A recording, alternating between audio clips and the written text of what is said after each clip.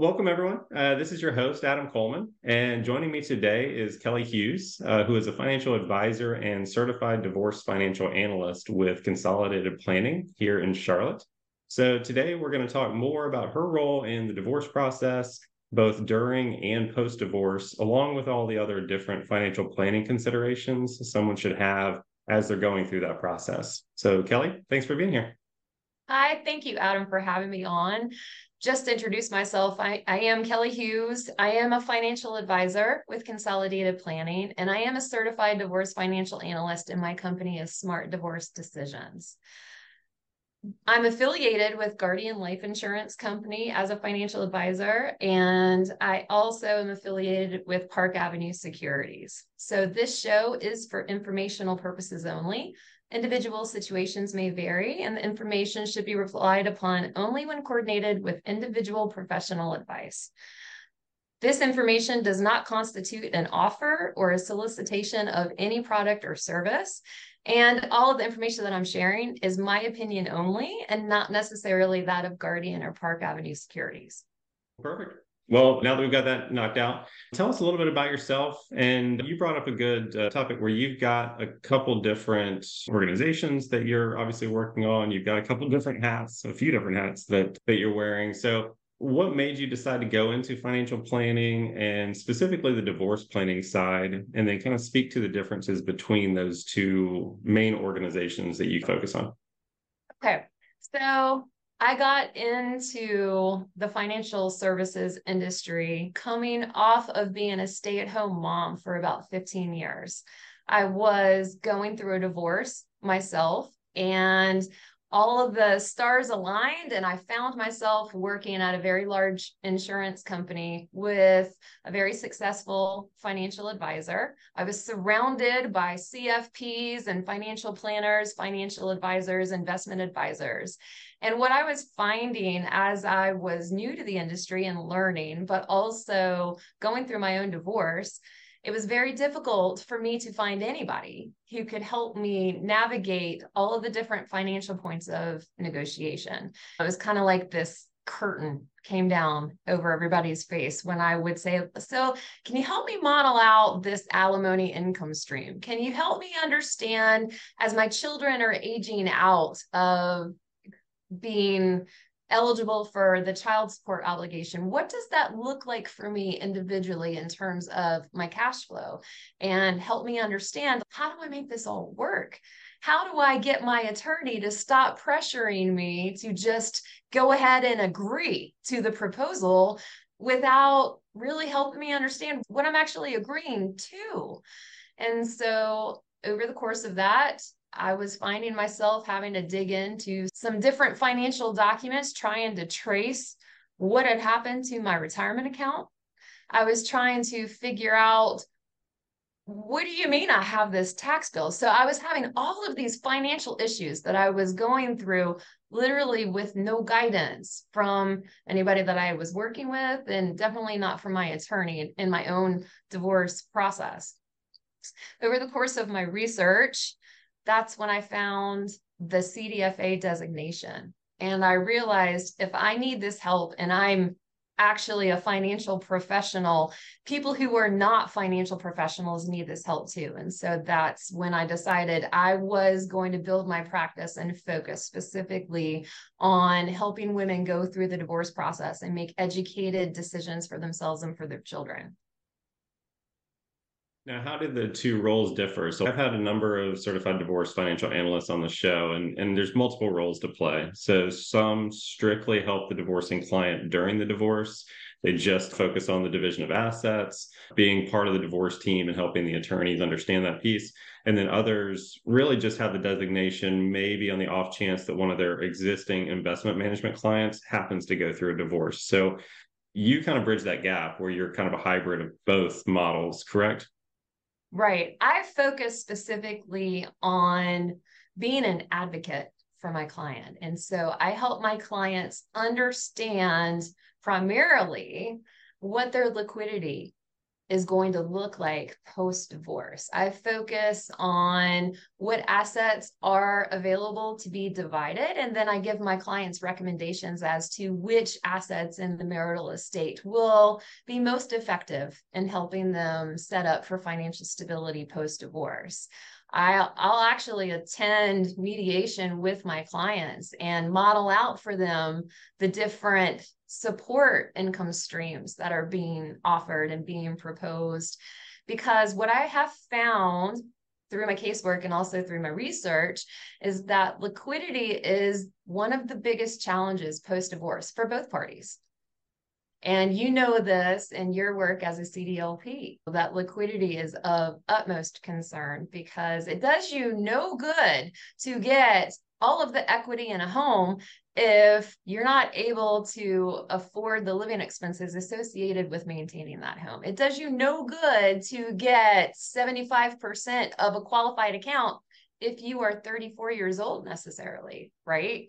Because that really doesn't impact you, or does it impact you, and how much money is it going to cost you to access those funds that you were given in the settlement? And so that's the perspective that I take in advising my clients, and that is how I bridge the gap between being both a financial advisor and a CDFA. It is the way that I approach my work with my clients.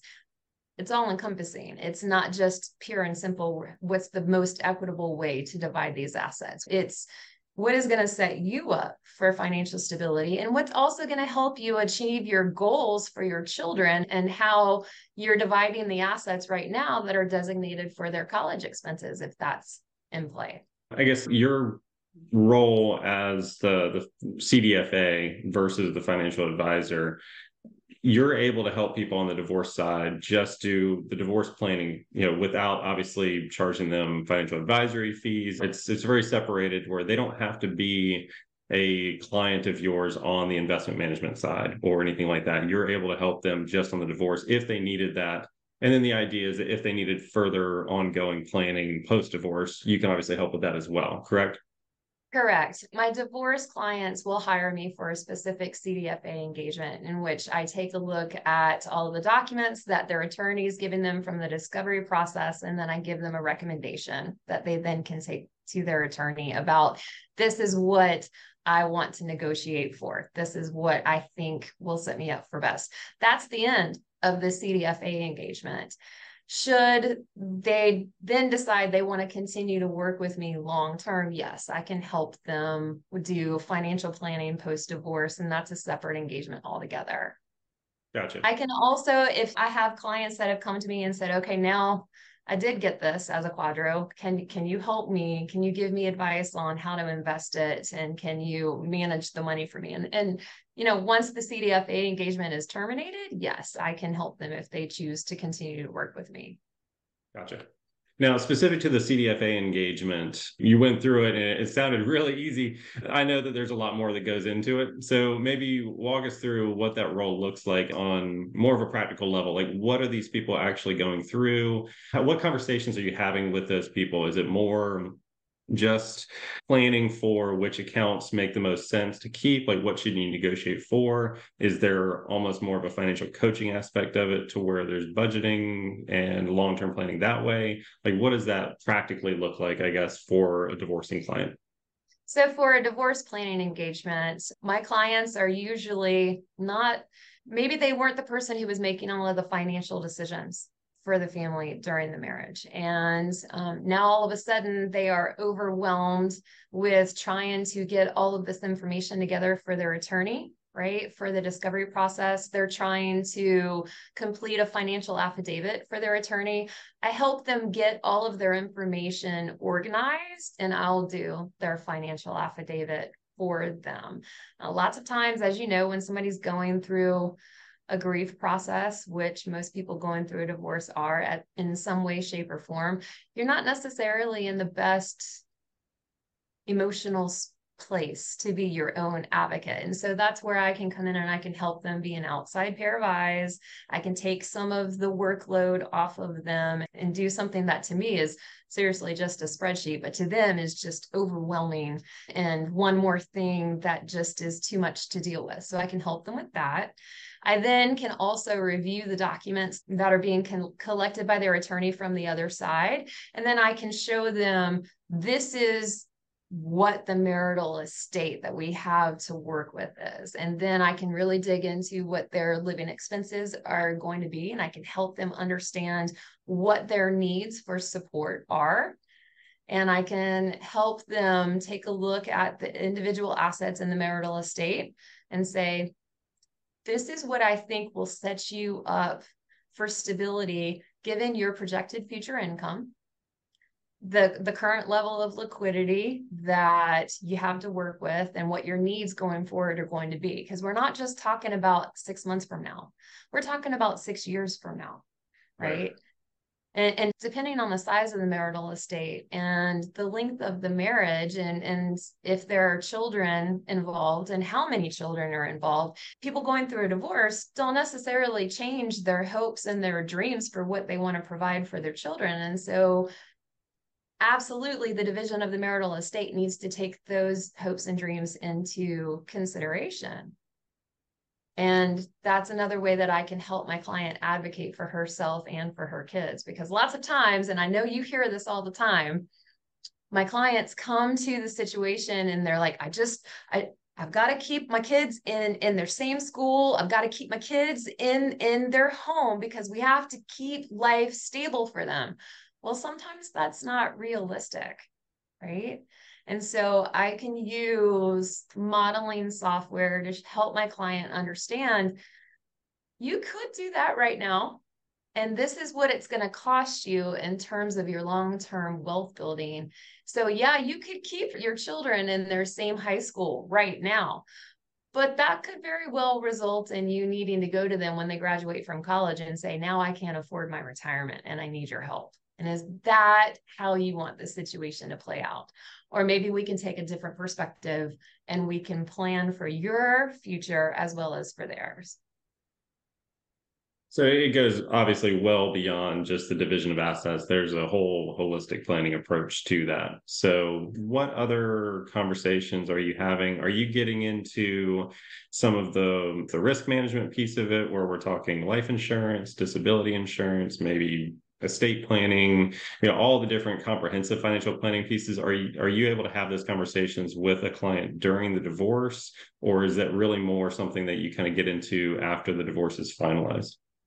So during the divorce planning engagement, I will be taking a look at, especially if it's a situation where support payments are going to be required, I will be taking a look at what kind of protection currently exists. And for some of my cases, actually a lot of them, I have made recommendations that they should ask during the negotiations for life insurance and disability insurance protection to cover support payments for the duration that the support payments are going to be needed.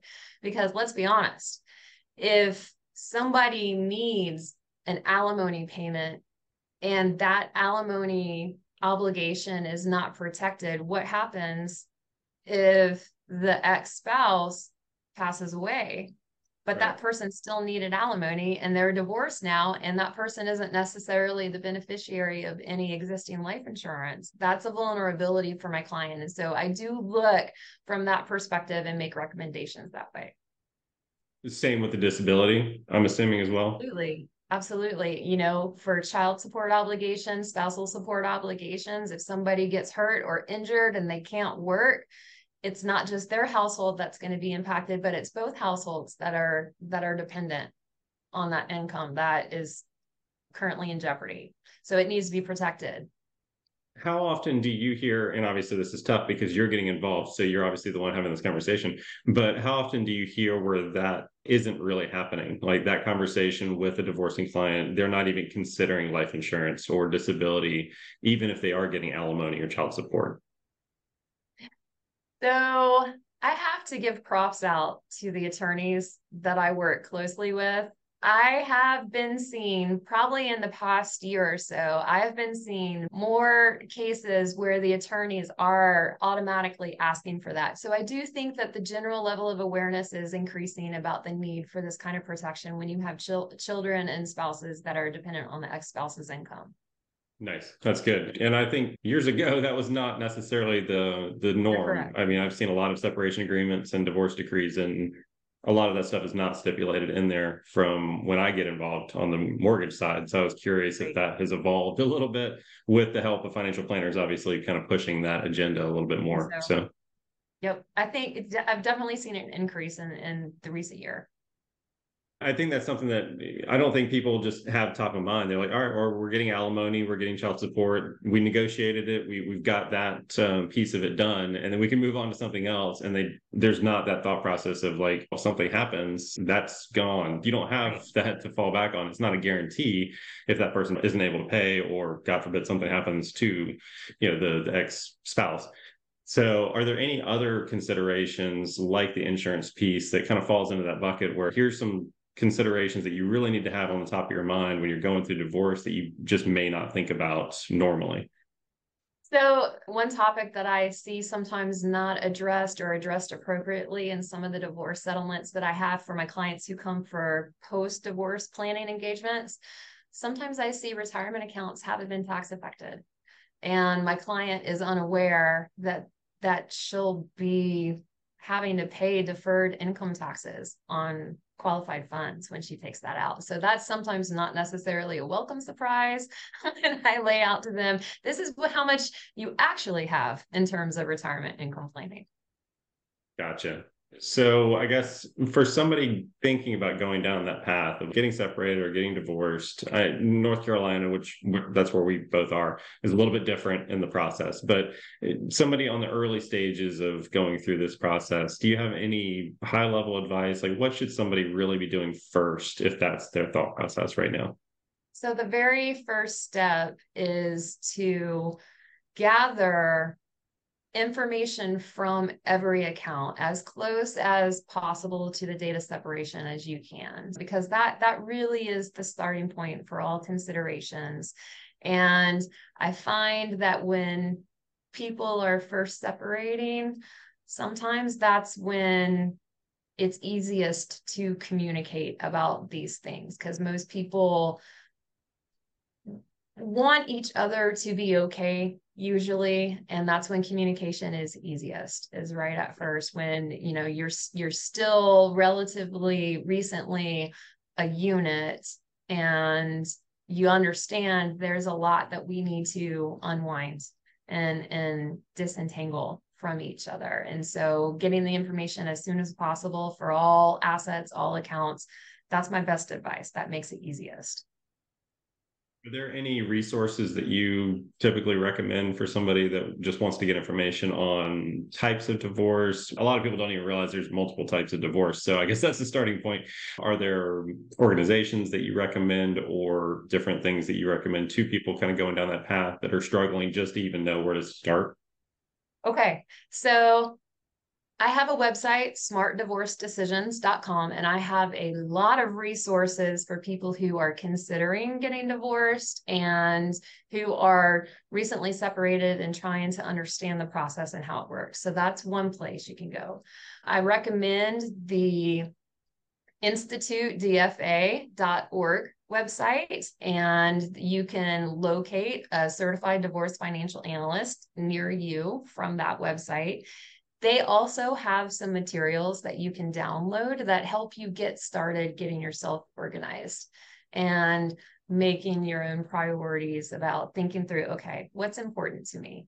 What's important to me is the house. What's important to me is the beach house. What's important to me is that the kids stay in their house. Like helping you prioritize. There are some really great resources available on that website. But the other thing that I recommend, getting a good handle from the start of what your living expenses are. If your situation is that you're going to have to find a new place to live, there's a lot that goes into that decision and into that process. And so understanding what your fixed expenses are and when they hit, some expenses are monthly, some are quarterly, some happen on an annual basis. And if you understand both inflows and your outflows, that you're good to go. And that's the best foundation to enter into any negotiations, with a clear understanding of inflows and outflows and when they happen. Do you have any recommendations on ways to track that? I know there's millions of budgeting apps and Excel spreadsheets and really writing it all on paper. What's kind of your go-to method for people when you're kind of coaching them through that? So the place I always have my clients start, I give my clients access to a personalized website that helps them put it all together and aggregate all of their information. And that's what we use in our work together. But to really nail down their specific living expenses, I tell them to go to their banking mobile app and go back for the past 3 months and make sure that they categorize each expense that comes out of the joint accounts and comes out of their separate accounts. Because then you can export that information into a spreadsheet, and it makes it very simple for a financial planner to help you say, all right, this is what your living expenses are. This is what your needs are. The software that you were talking about, or the website, are you referring to your financial planning software, or is it something separate? Yes. Okay, got it. So that's an advantage of maybe somebody that has both hats, where they can do the financial planning piece. They're comfortable with that. They've got the functionality to have that financial planning software, but also have the experience doing the divorce side. Like I know some CDFAs don't handle any of the real financial planning piece, so it's a different software that they use. And I don't think it really does much in terms of budgeting, like the family law software that a lot of people Correct. use. It The doesn't family do law that piece, software right? reports are strictly for communicating with the attorneys, because Right. that's what they use. That's the language that they speak. So when it comes to the actual financial planning software, we use a different kind. Each Gotcha. financial planner will have their own different program for collecting your information and aggregating your information. Right. But they're all fairly robust financial planning softwares that do a lot of work. So it's a good tool to have access to for sure for somebody going down that path, especially if they have brokerage accounts and investment accounts that they're curious about. So I guess any other high level advice for anybody thinking about going down the divorce path from your side? It is very important to discuss your individual situation with a certified divorce financial analyst. The best example I can give you is if you got a diagnosis that was some type of cancer, you would automatically understand the necessity to go talk with a doctor that specializes in treating that, right? You would not necessarily go to your general practitioner. You may go to your general practitioner for a referral to a specialist, but you would understand the need for a specialist. So when it comes to making the financial decisions during a divorce process, it is very important to go to a financial advisor, and specifically a financial advisor that specializes in the divorce process, rather than ask your divorce attorney for which assets you should be negotiating for. It's just two completely different perspectives to the process.